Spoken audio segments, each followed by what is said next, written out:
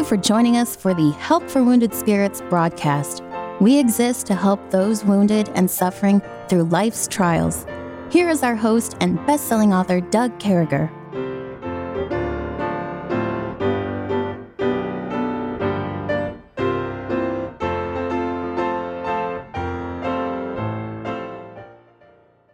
Great to be back with you, folks. We certainly hope this finds you well and in the arms of our Lord and Savior. 48 inches for me is Kevin Robb. Good morning, Kevin. Good morning, Sergeant Major. Catch us up, dear brother. What's going on?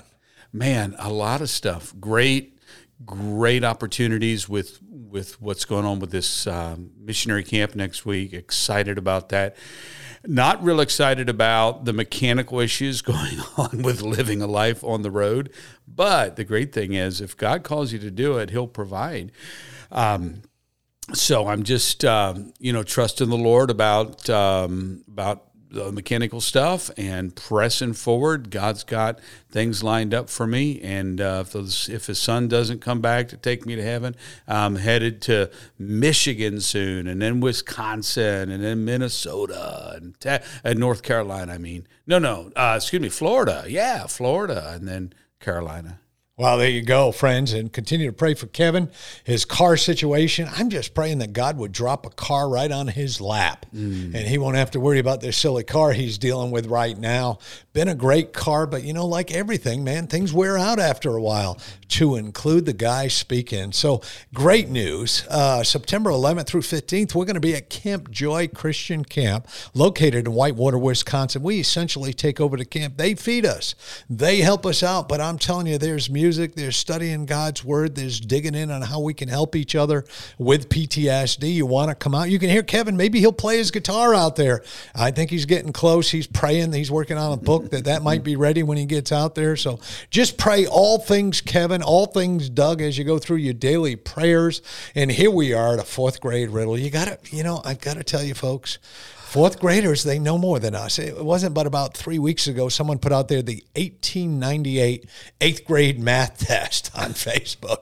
And I'm here to tell you, when I was a senior in high school, my math was what eighth grade math was in 1898. 1898 stuff was looking like I was in my first year of college math. So I had to take college algebra and college statistics or something en route to my business degree, along with counting 1, 2, 3, whatever.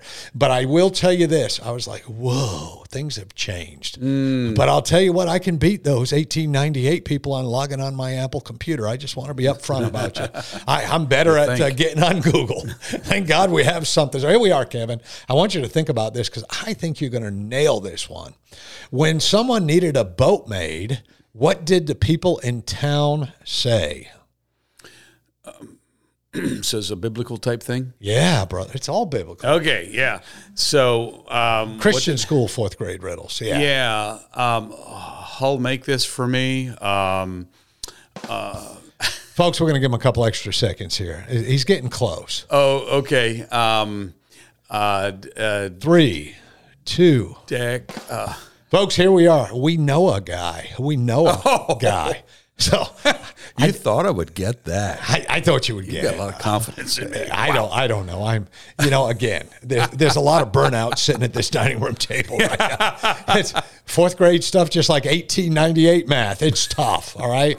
I'm going to be up front with you guys. Hey, we're cruising along, and in today's word or characteristic of PTSD is flashbacks. And boy, don't we know those. We've been through something in our life. We flash back. People have hurt us. Life is upside down. And I was telling Brother Kevin here a few minutes ago as I was looking these up, and you may not know this, but on the last broadcast, we had to do some editing because somebody was looking this thing up so much, they forgot to look at the clock while Kevin was talking. But this one thing came to my mind. And over in Psalm 91, I love Psalms 91, and 4 through 6, he shall cover thee with their feathers, and under his wings shall thou trust, and his truth shall be thy shield and buckler. Thou shalt not be afraid by the terror at night, nor the arrow that flieth by day, nor the pestilence that walketh in darkness, nor the destruction that wasteth at noonday. So he said, Brother Doug, what are you saying? Well, flashbacks come. Flashbacks go. We ask God to take them from us. We pray. We mean it. We get on our face. We read our Bibles before we go to bed. We read our Bibles when we wake up in the morning. We seek God in every single way possible. But folks, in the midst of doing that, we got to understand the medicine. The medicine is we got this God who covers us with his feathers, and we're under his wings. He's looking out for it, just like an eaglet in the nest. That mom, that dad aren't going to let anything happen to that eaglet unless it goes through them. And that's the God we serve. We got to trust in him. We got to pray to him. We got to believe in him. If we get woke up once in a while at night, fall back to sleep praying. Don't get up. Don't get wound up. Don't go downstairs and have a cup of coffee or drink a Coke. No, stay right there in bed. If you got to hit the latrine, if you're an old guy like Kevin and I, you're going to have to hit the latrine. But pray. What are you thinking, Kevin? Yeah, boy, this thing of flashbacks is very, sad. It's hard. It torments you because, there's nightmares, which is kind of a subgroup of this. But flashbacks is where you just, it's kind of dissociate. You dissociation. You become entranced, or you feel like you're stuck back in that situation. You're more there than not. And I've talked to people like that. Don't know that I've had a lot of flashbacks, like living, waking flashbacks, but I think to a lesser degree, there's when you're daydreaming. So I've always been a daydreamer, and sitting in school, boy, man, I'd be so bored with some of the topics. I'd just be looking out the window and thinking, man, I wish I was in that airplane flying up there. I wish I was in that boat down on the river, on the Susquehanna River. But hallelujah. Yeah, I know that a lot of times, if I've been through something, like a lot of the people I'm sure listening, they say, you know what, I just find myself sometime daydreaming, thinking about, wishing things were different, replaying. Boy, if it happened to be an abusive situation in particular, where it's harder to shake off. So, it's one thing, a car accident, you can kind of shake it off, say, man, I don't want to think about that. You have a flashback. But when someone's wronged you, a lot of times you replay it as part of what you think is therapeutic. So you can flash back to, I'm being hit again. I mean, because you're thinking, I can't believe this person did that. And it's a sad commentary on that other person. But the problem is it's become a sad commentary on me or on you, who have suffered and continue to suffer, rehashing. Let me just tell you, Jesus Christ died once for all. It says in the book of Hebrews, he once suffered for sins. God's will is that we only go through it once, and the resolution of it is going to be coming at it with a biblical approach, which is what we're trying to accomplish in this ministry. Boy, that's good, and that's exactly what we're trying to accomplish, and in many cases, God has been gracious to us in allowing us to do that. We find ourselves in the book of John, chapter 7. I'm pretty excited about that, verses 14 through 24 today. It says, now about the midst of the feast, Jesus went up into the temple and taught. And the Jews marveled, saying, how knoweth this man letters, having never learned? Jesus answered them and said, my doctrine is not mine, but his that sent me. If any man will do his will, he will know of the doctrine, whether it be of God or whether I speak of myself. He that speaketh of himself seeketh his own glory, but he that seeketh his glory that sent him, the same is true, and no unrighteousness is in him. Did not Moses give you the law, and yet none of you keepeth the law? Why go ye about to kill me? The people answered, said, thou hast a devil, who goeth about to kill thee. Jesus answered and said unto them, I have done one work, and ye all marvel. Moses therefore gave unto you circumcision, not because it is of Moses, but of the fathers. And ye on the Sabbath circumcise a man. If a man on the Sabbath day receive circumcision, and the law of Moses should not be broken, ye are angry at me, because I have made a man every whit whole on the Sabbath day. Judge not according to the appearance, but judge righteous judgment. Boy, Christ is slapping some folks around here. He's saying, listen, you're judging me. You guys are the ones messed up. You've learned these things of Moses. They weren't of Moses. They were of his fathers. They were of God in heaven. And Jesus saying the source of my stuff is from the same place Moses got his stuff. It's from my Father, which now see, they hate Christ with this. As soon as he puts out there, I am of God, they all freak out. When God shows up, a couple things happens. Either people get right or people get wrong. I've always been messed up there, brother, when we're looking at the maniac of Gadara, and we're over there looking at him, and God shows up, and they prayed that he would depart from the area. He'd leave. He needs to get out. Hey, God showed up. People changed. Folks, can I tell you something? We want God to show up. Yeah. We want people to run around and say, where's God? Let's pray him in. Let's make a difference. Yeah.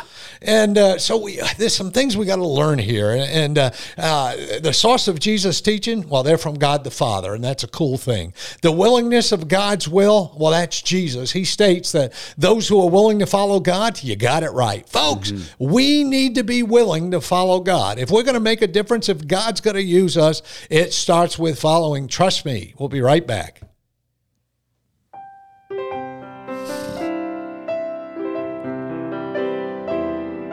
Doug will return shortly.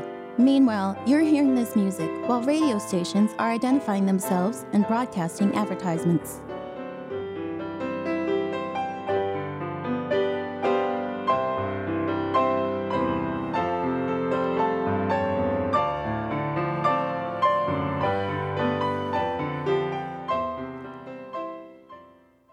I know a guy. Boy, that was tough, Kevin. Sorry about that, but we're talking about the source of Jesus' teaching here, the willingness to do God's will. We got to be in there, right? Yeah. You know, this whole passage I've always loved. Not long after I was born again in 1979, in the early 80s, then really began to grow. And this scripture God gave to me as how to discern. We talked about, I think, the last broadcast, discernment, how to discern God's will. And it says in verse 17, mark her down, John 7:17, how to know God's will. If any man will do his will, he shall know of the doctrine, whether it be of God or whether I speak of myself. So it's discernment, how to discern a teaching, specifically doctrine means teaching, how to discern whether something's right. But, whether it's finding God's will or discerning whether someone's telling you the right thing, whether the YouTube you're tuning in on is right, whether you're in a good church, it first of all requires being willing to do God's will. If any man will do his will. So, it's a lot easier for God to steer you if the steering wheel is not being gripped with a death grip. If you're white knuckling the steering wheel of your life already with anxiety and fear, which is what trauma in fact does. Trauma will steer you out of the will of God. But if you can take your hands off the wheel as you're praying and say, Lord, I am right now focusing on your will for my life, and as best as I know, my will is in neutral, then God's able to put his hands on the wheel and steer it. It's easy to steer something. By the way, you don't know what direction your car is heading unless it's moving. So don't just sit there and wait. Which way is the wheel turned? Okay, get out. God turn? Yeah. So start it up. Get her going. But, if any man is willing to do God's will, it's not, I want to know. It's no, I want to do. Lord, this car is going somewhere. Lord, I am trusting you. I'm, number one, praying, and then I'm committing my works to you. Lord, only you know what's down this road. Only you know what's ahead. I'm committing it to you. And in committing it to you, then I'm going to just move on it. And J. Wilbur Chapman said, we said it last week, he said, Lord, I cannot honestly say I am willing to do your will, but Lord, I'm willing to be willing to do your will. Amen. And what a great thing to tell the Lord. Lord, you tell me, for it is God which worketh in me both to will and to do of his good pleasure. So Lord, I am willing for that to proceed in my life and become willing. Praise God. And folks, we got to be there. Just exactly what Kevin's saying. We got to be willing to step out. I use a lot of Army thoughts here, but when I joined the Army, man, you raise your right hand, you're all in. They hold you to it. I mean, there's no making. You show up at basic training, you can't go, "Hey, Sarge, excuse me, I don't think I fit in here." You would have got belted in the head when I joined. I mean, it's. I remember this one day. Someone called the drill sergeant Sarge. I went to bed and woke up the next morning. He was still laying on the ground sleeping from doing push-ups out in front of the barracks. But God is a gracious, merciful God, and He's not punishing us the way that we should be punished. But folks, when we step out for God, we step out with everything we need for all eternity. And something Kevin was saying is, we trust Him like He did in the early 80s. We step out, and then there's something that comes down, and it's seeking God's glory, not personal glory. And these silly Jews are out there, and they're talking about how they want to kill Jesus. All these bad things are going on, how they're going to do these things. And then Jesus reminds them they got the whole Moses thing wrong too, that they're circumcising people on the Sabbath, that they're doing things they shouldn't. He's slapping them with the scripture. There's nothing worse than slapping a narcissist with the word of God. That freaks them out, man. They don't know. They run, they hide, they call you a loser, they call you a liar, they tell you everything in life is your fault. Folks, you've met those narcissists out there. They're more messed up than a soup sandwich. And rule number 1, get away from a narcissist. That's all you got to remember. Rule number 2, don't forget rule number 1. But of course, you got to get saved and all that along the way. So here's Jesus pointing out their hypocrisy. Here's Jesus saying, you're not even keeping the law. You're not even doing the things you said you should do. No wonder you're not recognizing me. Folks, there would be nothing more terrible. There would be nothing worse in our lives, Kevin, than to have Jesus sitting at our dinner table and us not knowing it's Him. To have Jesus doing things in our hearts and lives and us not knowing it's Him, because we're so caught up with these crazy, heretical, narcissistic, step-by-step, pharisaical, freaky religious people. And folks, we got to let go of religion and start dealing with Christ. Yeah, they didn't get it, that it was Him that was there. There was their long-awaited Messiah. Their vetting process was wrong. In fact, I was just reading as you're talking there, their first response there in verse 15 to what he was saying was, it says the Jews marveled, saying, how knoweth this man letters, having never learned? So it was like, he's not educated like we are educated. This is not fitting the bill for what we would expect. I don't know about this. And then he answered that with the subject of wanting the will of God. And then their response to that in verse 20, was, the people answered and said, "Thou hast a devil. Who goest about to kill thee?" So their response was, okay, we're just, like you said, narcissistically, we're going to project on to you what's really wrong with us, because they had doctrines of devils that they had embraced. And sadly, they, because Jesus was so connected into His Father, unwaveringly connected, they said, well, you've got to have a devil. There's nothing else. We don't know anyone else that's been so guided with purpose and, with such exact desire to do the will of His Father. That must mean that you're a devil.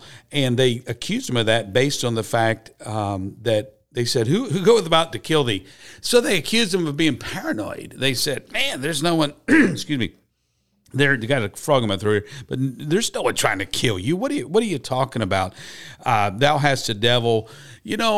I get it. So on one side of the coin, we should ask ourselves as humans, have we, are we seeing a devil under every rock? If we're trying to look at someone else and make a judgment call and vetting someone else, be careful. If they're not like you, they're not educated like you think, that doesn't make a difference necessarily. Secondly, if they are talking about that there's something going on here, if they're calling you a conspiracy theorist, it doesn't mean that there's not necessarily a conspiracy, but it may mean that you are seeing a devil under every rock and that you are trying to come up with what I would call an easy explanation for something. Well, nobody here likes me. Everybody hates me. I'm going to the garden to eat worms. Like dig some worms. Big.